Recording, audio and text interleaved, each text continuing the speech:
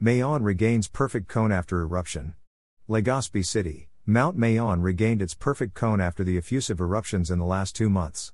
Its cone had been disfigured in the past hazardous explosions. Cedric Dape, chief of Albi Public Safety Emergency Management Office, said that the 2 months of quiet eruption by Mount Mayon restored the glory of its perfect cone. There has been continuous lava flow and pyroclastic density cascading down the slopes of Mayon volcano since June 8, 2023. The gullies and fissures that disfigured the 2,462-meter Mount Mayon slopes in the past have been filled in by 20 million cubic meters of volcanic debris. Dape said that the volcano's self-healing process is unique as it beautifies and perfects the asymmetrical cracks triggered by the stronger eruptions in the past. The previous eruptions containing lava flow occurred in 2006 and 2009, characterized by small occasional explosions. Historically, Mayon's habitual pattern of eruption includes the phreatic, characterized by ash explosions, followed by volcanean, or scalding of grayish ash columns and pyroclastic flows, and then culminating in strombolian, or lava extrusion. Since Mayon volcano's first recorded eruption in 1616, it has erupted more than 50 times. The deadliest recorded eruption was in 1814. Fire and ash shooting up several miles into the sky, killing the 1,200 people who sought refuge inside the Kade Shawa church, now the Kade Shawa ruins in Dargah town. The 1814 eruption of Mayon volcano was classified as Plinian type.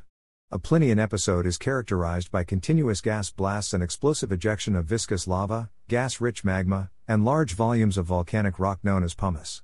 The second most destructive eruption of Mayon took place in 1897.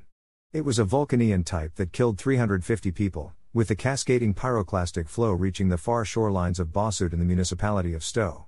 Domingo. Volcanean eruption were also recorded in 1766, 1853 and 1984. In 1766, the pyroclastic and lava flows devastated the town of Malinao and triggered major damage in Dargah, Budao, Kade Shawa, Guinabatan, Polongwe, and Ligo, killing 39 people. The 1984 explosive eruption was the longest as displaced families stayed in various temporary shelters for 9 months. It also created a big crack in the upper portion of the Bonga Gully.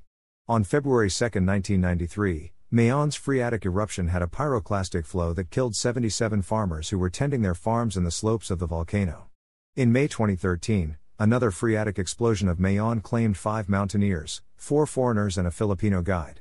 The last explosive eruption occurred in 2018. The explosions generated cracks and led to the uneven form of the volcano's cone. However, the volcano regained its perfect cone through non-violent explosion.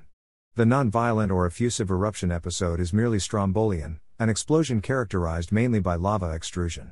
Dape said that the strombolian type of eruption restored the symmetrical shape of Mayon. It also lessened the numbers of displaced families. Meanwhile, the effusive eruption of Mayon continuously draws foreign, Balikbayan and local tourists, according to Herbie Aguas, director of the Department of Tourism in Bicol. The Philippine Institute of Volcanology and Seismology, PHIVOLCS, maintained alert level 3 over Mayon. Slow effusion of lava from the summit crater continues to feed the established lava flows on the Bonga, southeastern, Miisi, south, and Bossud, eastern, gullies. The lava flows have advanced to approximately 3.4 kilometers, 2.8 kilometers, and 600 meters from the crater, respectively. Rockfall and pyroclastic density currents, or PDCs, generated by the collapse of the lava flow margins as well as of the summit dome have deposited debris within 4 kilometers of the crater. Short-lived lava ejection that lasted 35 seconds accompanied by seismic and infrasound signals also occurred at 4:42 a.m. on Sunday, August 6. At least 92 low-frequency volcanic earthquakes or LFVQs, 92 tremor events having a duration of 2 to 9 minutes, 1 PDC, and 152 rockfall events were recorded by the Mayon Volcano Network.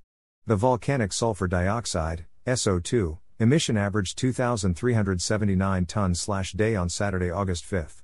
Short-term observations from electronic tilt and GPS monitoring indicated deflation of the eastern lower flanks in early July 2023 and inflation of the northwest middle flanks in the third week of July 2023. Longer-term ground deformation parameters from EDM, precise leveling, continuous GPS, and electronic tilt monitoring indicate that Mayon is still generally inflated relative to baseline levels. Alert level 3 is maintained over Mayon volcano, which means that it is currently in a relatively high level of unrest and hazardous eruption within weeks or even days. FIVOLC strictly recommended that the 6-kilometer radius permanent danger zone remain evacuated due to the danger of PDCs, lava flows, rockfalls, and other volcanic hazards. Increased vigilance against pyroclastic density currents, lahar, and sediment-laden streamflows along channels draining the edifice is also advised. Heavy rainfall could also generate channel-confined lahar and sediment-laden streamflows in channels where PDC deposits were emplaced.